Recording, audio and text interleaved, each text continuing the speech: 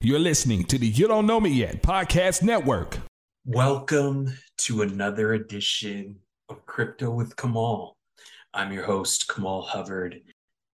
And in the next series of interviews, I'm going to be covering Converge22, which is billed as the convergence of money, tech, and people. Converge22 was put on by Circle, which is a financial services company that is the creator of USDC.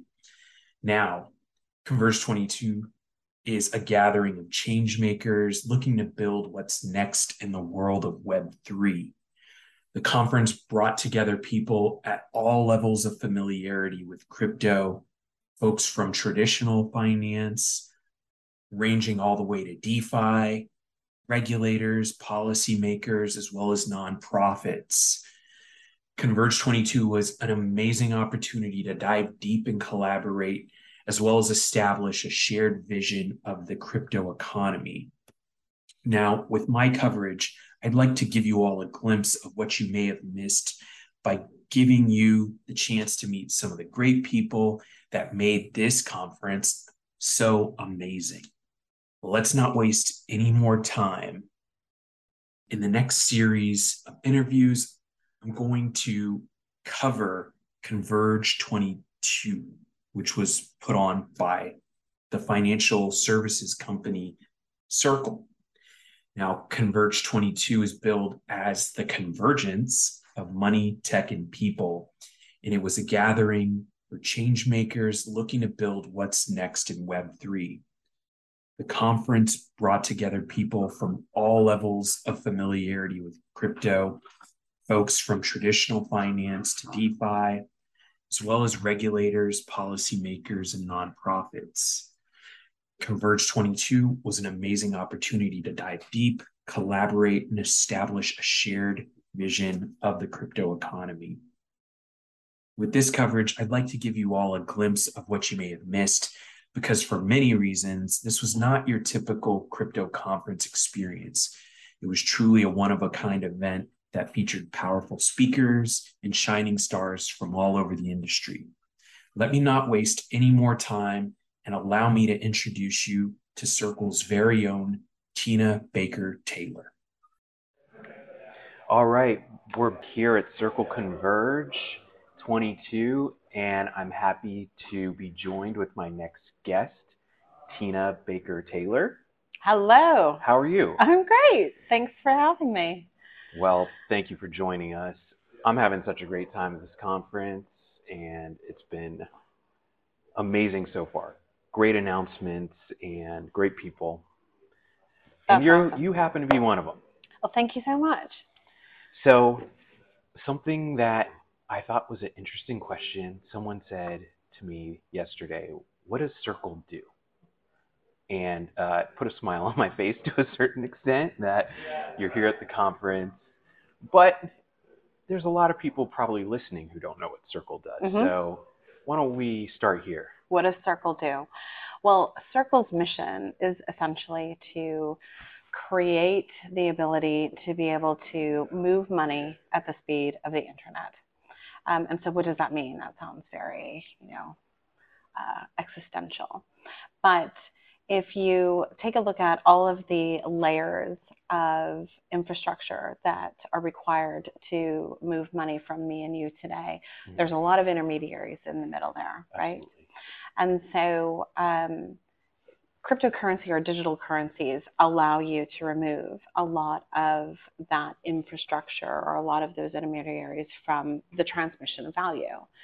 But in addition to that, we're moving toward, and I think anybody that is, in their 30s will remember potentially before there was Facebook, or certainly, I remember before there was email, right? And so the idea that you can send money in the same way that you can send information, the way that our lives changed when we got email, and then the ability to communicate and connect with each other in this always-on device-centric way that we do today with social media.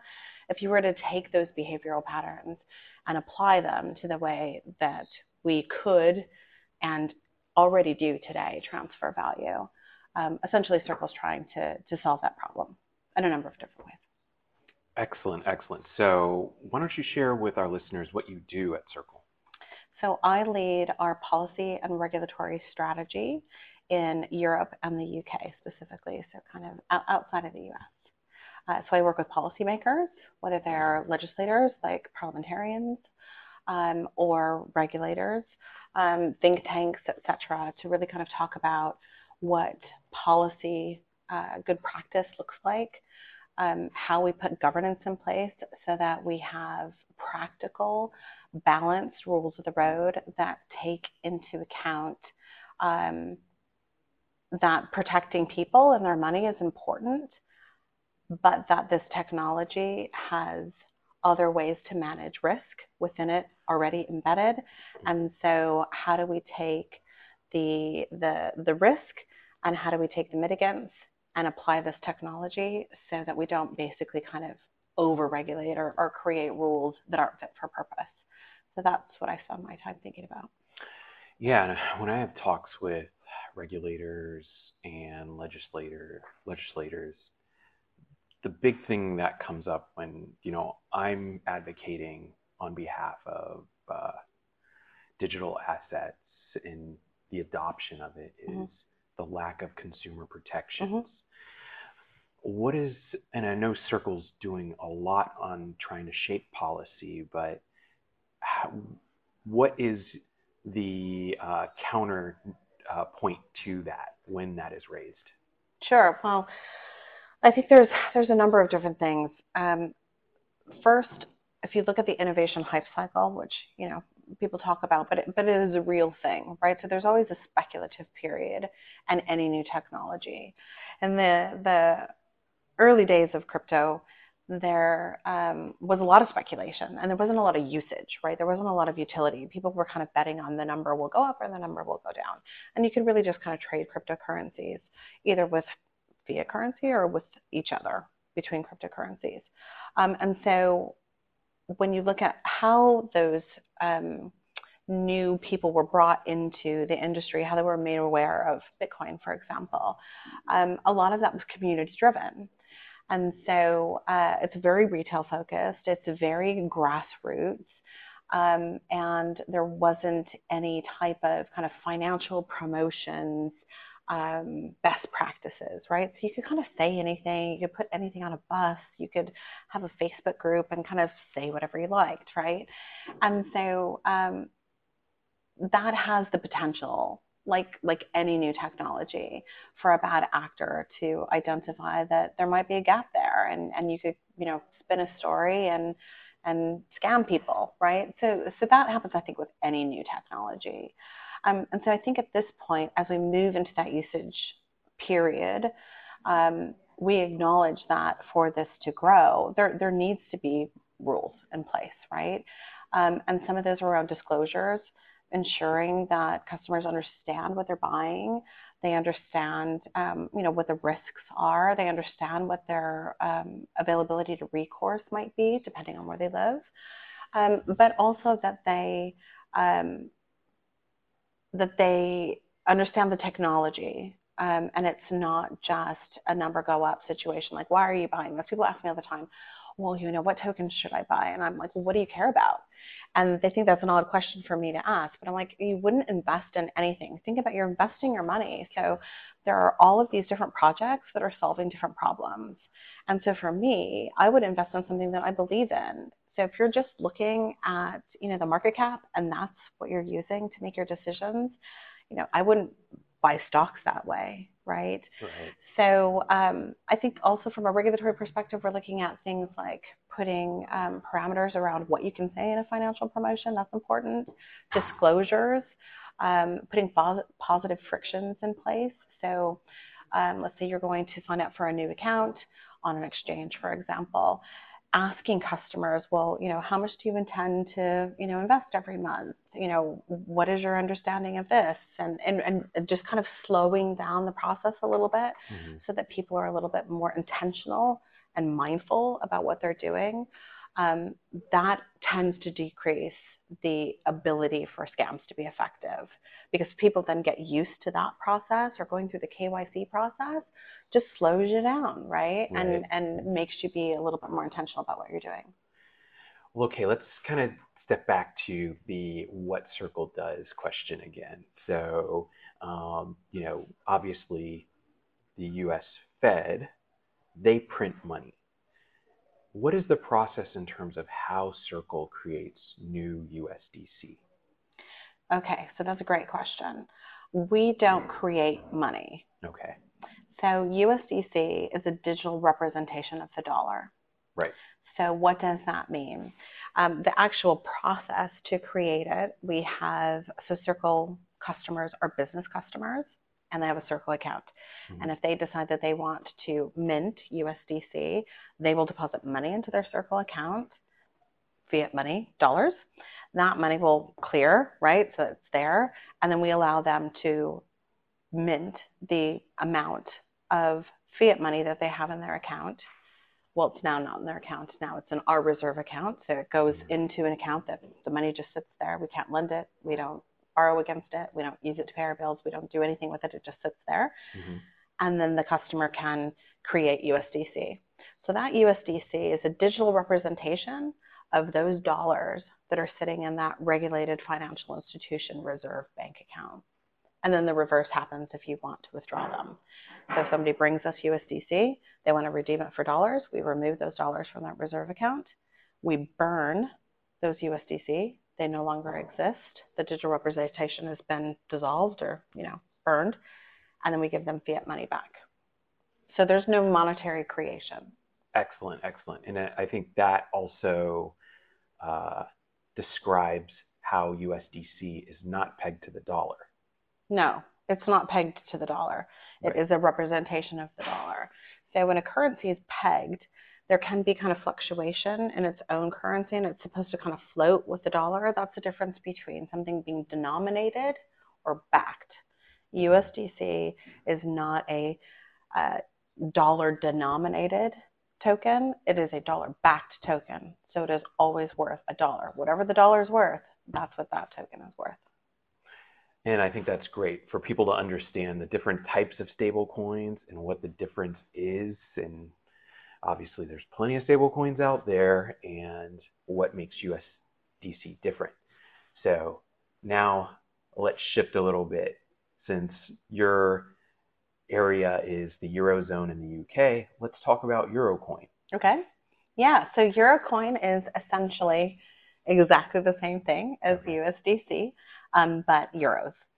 So Europe is kind of the second largest trading bloc and the second largest kind of currency in the world.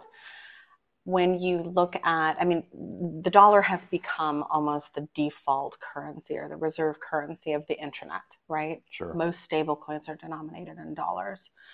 And that creates potential friction for certainly crypto capital market traders when they are moving in and out of, their currency, maybe the euro. So this provides a really nice kind of FX trading pair. What is unique about Eurocoin, there are other euro-denominated stablecoins out there, but again, Eurocoin is under the same umbrella as USDC, offered by the same entity in Circle that USDC is offered under. So again, it's within a regulated purview. We use the same reserve model. So we take in euros, we hold those euros, and again, a regulated financial institution reserve account, and they are minted and burned the same way. So with other euro-denominated stablecoins, the ones that I'm aware of are either have some kind of algorithmic or crypto-backed element, or they're backed by dollars. So there's always going to be some FX slippage in there if you're backing a euro-denominated token with dollars. So this is 1-for-1 euros. Hang on 1 second. We have to take a break, and we'll be right back. And welcome back.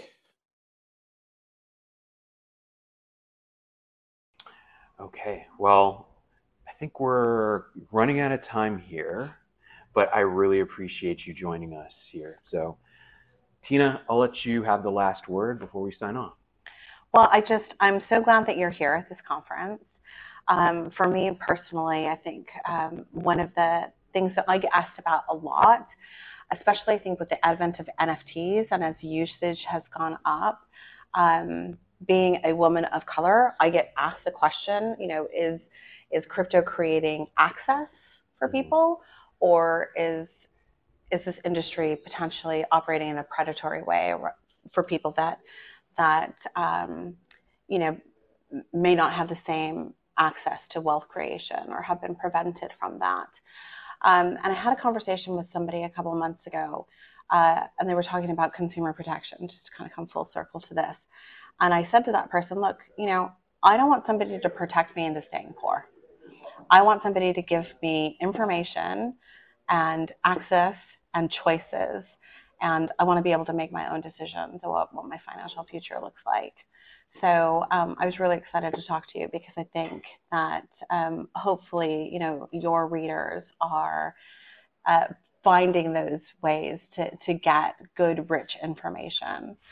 Yeah, and I think also Circle's doing the part of trying to educate consumers and creating tools like the token bridge that was part of the super secret announcement. Yeah. Can I say that?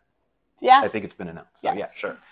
And so that's great. And those are things that people should look into when considering digital assets. Thank you to you for showing up. Thank you, Tina, for showing up too. And I hope you enjoy the book, and good luck at the rest of the conference here. And can't thank you guys enough again for taking the time out. It's been a pleasure, Kamal. Thank you. All right. So everyone out there, thanks for tuning in. Don't just make it a good day, make it a great day with crypto. Crypto with Kamal on the Ebony Covering Black America podcast network.